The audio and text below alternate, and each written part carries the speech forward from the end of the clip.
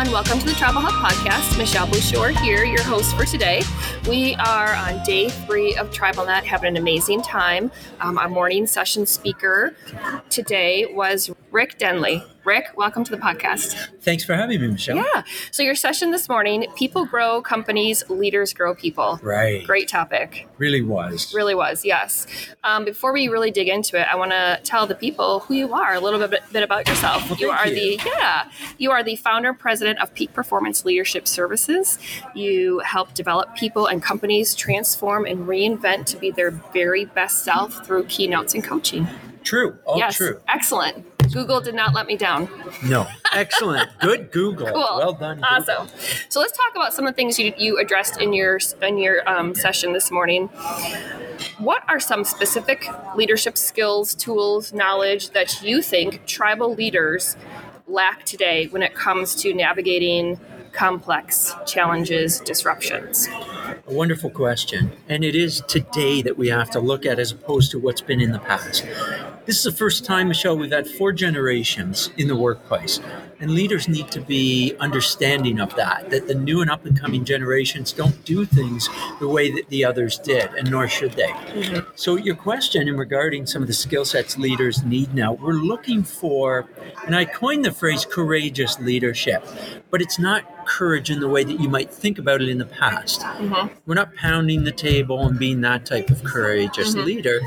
Courageous to go into the places that we might not be comfortable with. Mm-hmm. And some of the skill sets that we need to handle and get better at as leaders include empathy. We need to be an empathetic leader because everybody's going through something right now. Mm-hmm. And there's nothing wrong with that. And in doing so, we can build trust and connect closer with staff members by making ourselves present more vulnerably. Mm-hmm. Not coming off as perfect or not having challenges of our own. Mm-hmm. We don't need to be some sort of mythical creature that doesn't have any dents in them. Right. Because we all do. Mm-hmm. And exposing a little bit of that at the right amount of time helps you connect deeper and build better trust with individuals. So those things in the vulnerability and empathetic type of leadership are skill sets that we can work on. Mm-hmm. That's awesome. Now, in your session today, I know you had talked to some of our Tribal Hub leaders. I did. Yeah. And you talked with them about, what are their most current challenges. Yes. What are they facing? Mm-hmm. And, how does their knowledge or, need for knowledge impact their abilities to lead their teams effectively? Good question. So we did have a focus group prior to my keynote because I like to customize and ensure that I'm giving relevant information to the audience. Mm-hmm. And they were very helpful in identifying several different areas of, developing a new culture and making sure that they're able to attract and retain top talent. Mm-hmm. And the other factor is keep that talent engaged. Right. A recent Forbes study tells us that only 33% of most workers are fully engaged. Mm. That's a very low number. How do we change that and raise the engagement, as well as we've just gone through the mass time of the Great Resignation when people are leaving companies. So how do we hang on to that people that we need, that we hired as well? So we address some of those issues going forward. In fact, we did a live survey of what the audience during my keynote wanted. And attracting and retaining top talent was number 1 for them. And ways to go about doing that. And one of the ways is to build a culture, a people-based culture that's built on trust, that everybody coming in can be felt as if they're heard and work together. The DEI, that diversity, equity, and inclusion piece is very important, that you build that into your culture so that everybody feels safe in where they're working and can contribute. High levels of contribution will bring on high levels of engagement. Yeah, that's so great. You'd think that would be almost common sense to know that. Wouldn't you, Michelle? Yeah, but it's hard. And especially once you get into some place, even if you feel that the culture, the company culture, like trying to change that, it's hard. You're right. So here's a good thing that we can do, and I ran an exercise with the group today as well that your listeners can run in their organization. And it's all about values. It's a values exercise. So you would take several members of your staff at all different levels and run them through understanding what their values are, personal values. look at what your company values are. And if you don't have them, you have to define them. Right. And then see if they mesh.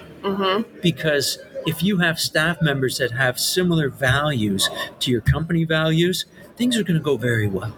If you don't, it's going to be a really arduous task. Right. And you're going to run into having to put a lot of policies and procedures and all different things in place. Whereas if you and I have the same values in a relationship, I know how things are going to go and I can trust you 100%. Yeah.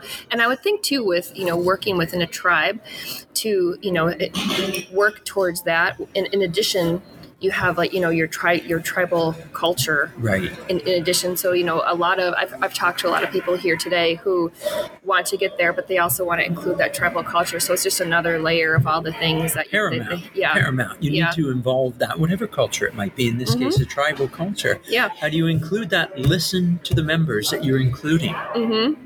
And let them have a say. And that becomes much more collaborative. And they actually end up building the culture that you need to attract, retain, and develop that talent. Your talent. Yeah, that's amazing. Key strategies for recognizing your high-performing talent. So, you changed your culture, and now you want to reward them and recognize them, for their courage, for their, encouraging them also to continue to stay there long term. Right. What are some things that you've seen? One of the main things that seems to work very well right now is identifying their career path. If you have up-and-comers, if you have high pots, the cream always rises to the top. And then in identifying it, you mentioned a couple things. There's reward and recognition, which are two different things. Reward tends to be something financial based, which some want.